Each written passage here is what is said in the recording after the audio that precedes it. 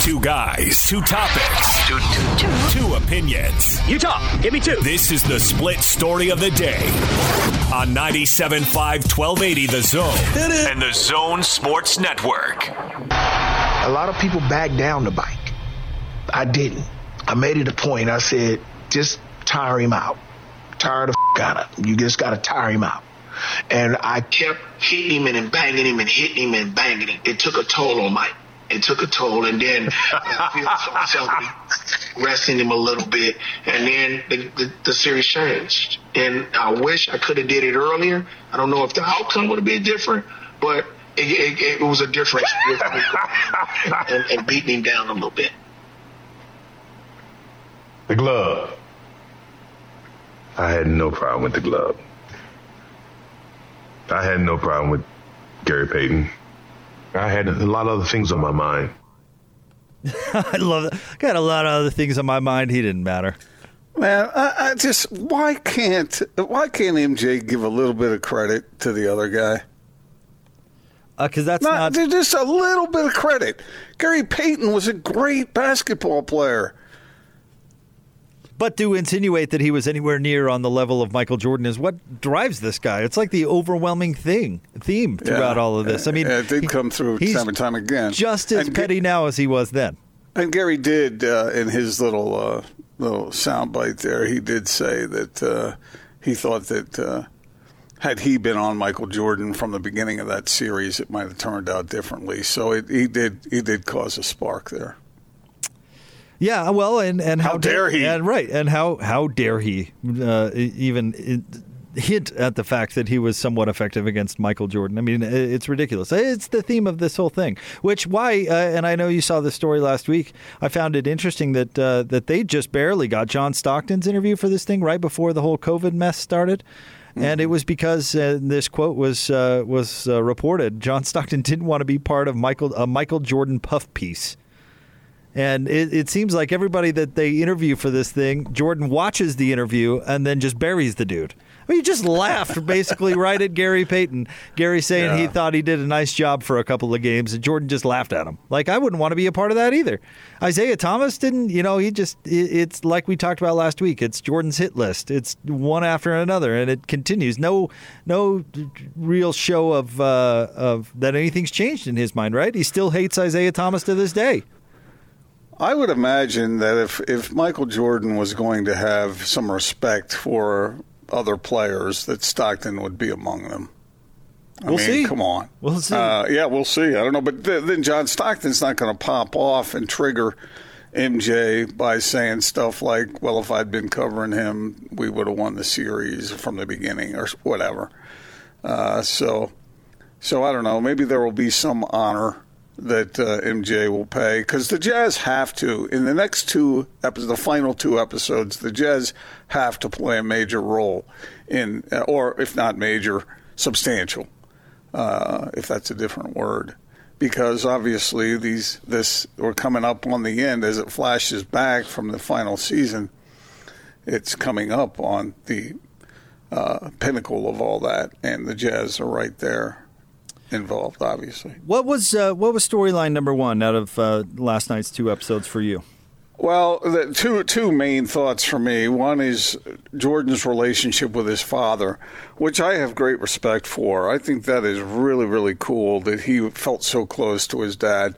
I got the feeling earlier in the series that he had a strong feeling for his mom too, but this bond he had with his dad, I think, is really a nice thing, and a nice tribute by Jordan to feel the way he did about his dad. So I still have questions about why. I mean, was it just a random act? All the comments from the commentators in last night's episodes were saying that it was irresponsible for anyone to connect anything Jordan ever did with his father's murder.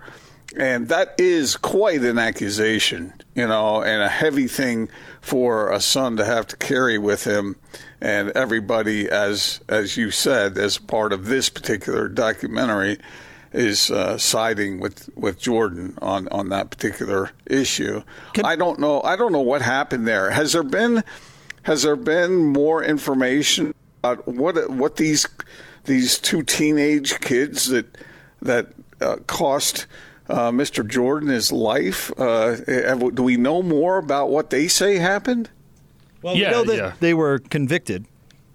But, I mean, can I jump in real quick before we get into that detail? Because I have some thoughts about this scenario. I'm actually glad that this is where you wanted to go with this, because for the first and only time in this documentary during what you're talking about, where people were connecting him with his dad's murder, I actually felt bad for Michael Jordan. You know, he complains about the fame and people, you know, not knowing him or disliking him automatically or all this stuff. I mean, he built this image that has made him billions, and you know, he did it very intentionally and meticulously, and we're seeing that even with this documentary where it's all, you know, masterminded by his airness, and you know, you can do that, I guess, but I'm not going to feel bad for you when there's some negative ramifications of what you did. But with that said, can you imagine going through the sudden death of your father and having people without any sort of evidence that I'm aware of make the connection between Michael basically saying he's responsible for his father's death? I mean, that is just a horrible accusation to make. I can't imagine going through that. I mean, it'd be one thing if there was some sort of, you know, connection or something that would lead somebody to believe that. But just knowing that Michael Jordan likes to place a few bets and taking that leap to he was somehow responsible for his father's death is ludicrous and reckless, and I can't imagine having to go through something like that. You and I have both driven around the roads of North Carolina before, and I'm telling you, that is just a tragedy for someone to pull off the road to take a nap because he doesn't want to drive irresponsibly, it's tired, and then to have something like that happen, heartbreaking, unbelievable sorrow. So, yeah, so they went through that, and then. You know, they also make it three things, not two. They went through the whole baseball episode and what that was like. And I don't know if I agree with Jerry Reinsdorf that he would have undoubtedly made it to the major leagues. I can't speak to that, but the fact that he could play at the level that he played at is pretty remarkable for a basketball player to be able to do what he did. Well, it's how I remember it. It was a circus. I mean, he was a circus act. He wasn't, at least at the time, a great baseball player. He just wasn't. But Reinsdorf said he would have been. It was Reinsdorf's circus. Of course he said that. You know, because you saw some of the criticism in the documentary over, you know, that they were making a mockery of baseball or whatever. So, of course, he's going to defend it. But that was about money. I mean, isn't that why he continued to pay him basketball money even when he was playing Double-A baseball? You know, I don't know, but Reinsdorf made it sound like he was a hero owner because he did that. I mean, that's crazy. That's crazy. That was self-serving. But the Barons had to have had their by far most profitable season, still to this day, right? I mean, that does Reinsdorf own that team too?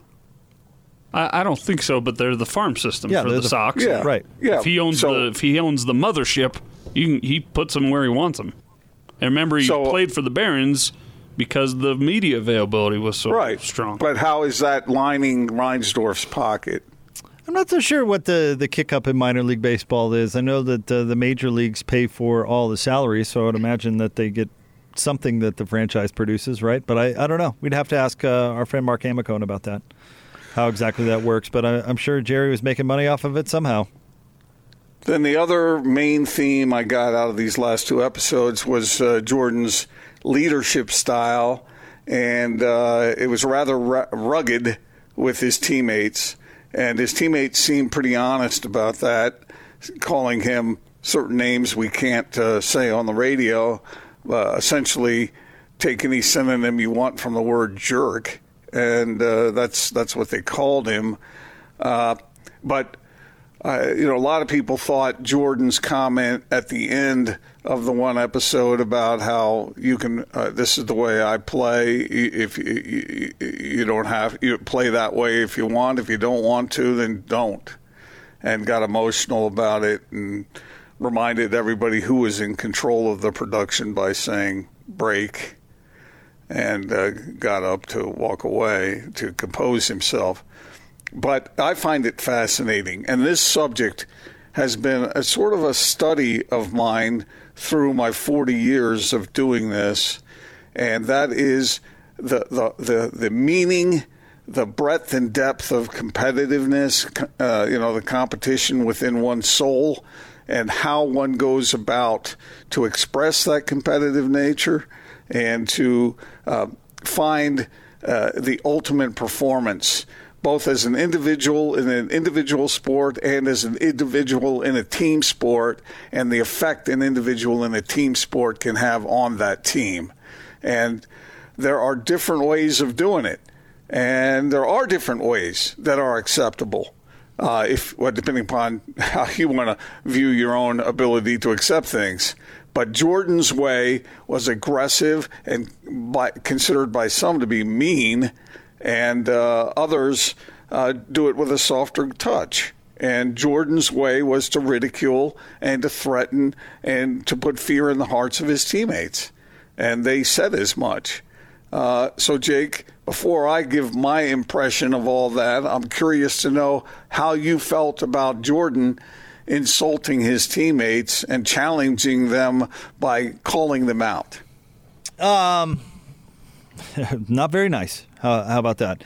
I don't think he was a good teammate. I don't. Now, they accomplished something that other teams in history had never accomplished. I mean, right down to the best record, right until the Warriors broke it. But talking about the three-peat, and Jordan felt vindicated to step away. I mean, there's no doubt that the way he approached basketball worked. I mean, it worked better maybe than anybody else in the history of the game, right?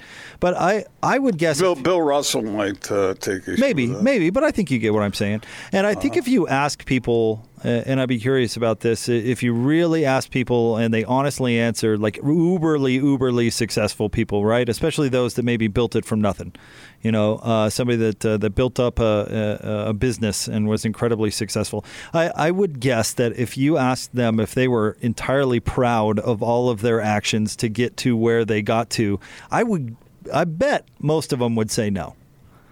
That there were some difficult decisions that needed to be made and some things that they weren't necessarily all that proud of. But that old saying, Gordon, the ends justify the means. Well, yeah, but that was spoken by Machiavelli. But you get what I'm saying. I mean, we could criticize how the sausage is made, right? But it's the deliciousness that anybody cares about. And as long as you stay within the confines of these wonderful things we like to call laws, there's people whose method probably isn't all that pretty, but it's all about the success, right?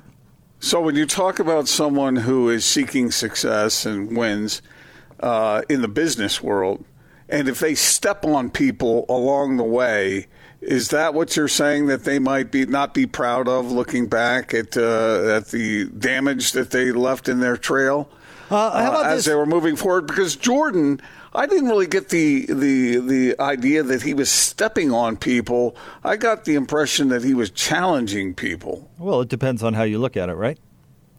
Well, that's how I look at it. Okay. That he was getting up in the grill of his teammates saying, play hard, pour your heart and soul into this. And if he got the feeling that you weren't doing that, then he was going to jump all over you for it. Well, you could say the same thing about Rick Majerus. But, his behavior we didn't all approve of all the time, did we? Especially now in hindsight. Because these was he treating them poorly or was he challenging them? Yeah, both. It depends on who writes history. It depends on the winner. And like it or not, nobody's going to criticize Michael Jordan too much on how he treated his teammates because they won, which was his goal. In the first place. That's true too. But Rick won too. But he was found out eventually, and that what Rick did absolutely crossed the line. Well, he's still revered. Well, it cost him his job. But, maybe you can think that if a coach had taken a swing at a player the way Jordan did, his teammates, now that would have been a headline, wouldn't it? Well, what we're talking about is the same behavior, though. I mean, maybe that's my point. One took, but yet you're justifying one and criticizing the other. No, I was just asking that question rhetorically because of what I had just said prior to it. Okay, that would not be acceptable behavior either. So, yeah, I mean, I agree with you that the winner usually does write the history. And in Jordan's case, six trophies say that he was doing it the right way. I think reasonable people can ask the question, did it help or did it hinder? Could those teams have done what they ended up doing without Jordan being a bleep? We'll never know. And it doesn't matter because they've got 6 rings. Well, it kind of does matter if you're talking about the look of the whole thing. Right?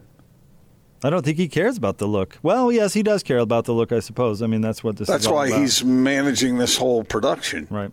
He cares. All right, stay tuned. We'll get into more of this coming up. Also, Major League Baseball has come up with a plan that they're going to put before the Players Union, which, by the way, this is far from a done deal, and we can get to that coming up here momentarily. But long and short of it, they try to start the season around July 4th, which would be pretty cool. There's an expansion of playoff teams from 10 to 14. It's an 82-game season. They're talking about using home stadiums in areas that have local and state government approval with no fans. Spring Training 2.0 would begin in June. This is interesting. A universal designated hitter for this season, so both leagues would have the DH. Geographical schedules in which teams play only in-division opponents and interleague opponents in a similar area, the Yankees and Mets, for example, and a 30-man roster with a taxi squad that would have upward of 50 players available. So that's kind of the details of it. And we can get into this, too. They're also proposing a revenue split, which is going to be, at very least, controversial. But that's kind of the basics of what the owners want to do. So what happens to the teams that play their home games in areas that are hotspots or have not yet been cleared to do that kind of thing? Will they play their games in another stadium, some other team stadium? I believe so. That's what they'd have to do, right? I mean... Yeah, unless they went off to their spring training facility, wherever that might be. Which they could also do. I mean, with no fans in attendance, things get a little more flexible, right? Just need so a field. What do you make of the idea? Do you like it? Do you think it is feasible? Do you think it's wise? Based on what you know at this point, Jake? What you know, this is the interesting thing about it, is what you know is probably what they know. They don't know anything that you don't. Right. Well, I like it because I like them thinking about how to get it going. I like timelines. I think timelines make us all feel better.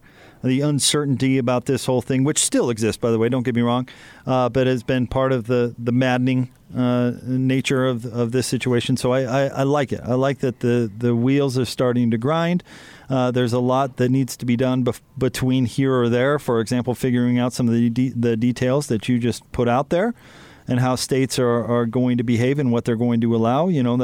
That's a big deal. But between now and July 4th, a lot could change. So California certainly wouldn't allow it at the moment. But in a month or a month and a half, would they be willing to have games without fans, right? Maybe it loosens up enough that you could figure out a way to pull it off. Here's what I'm concerned about, Gordon. I'm concerned they're proposing a 50-50 revenue split, which this is the problem. Baseball is the only sport that basically is unsalary capped. And the players have never agreed to a revenue split of any sort like other sports have. They've never gone down that road.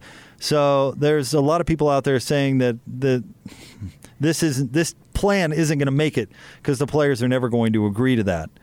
Because they think that will limit them moving forward, setting a precedent that they don't want. Right.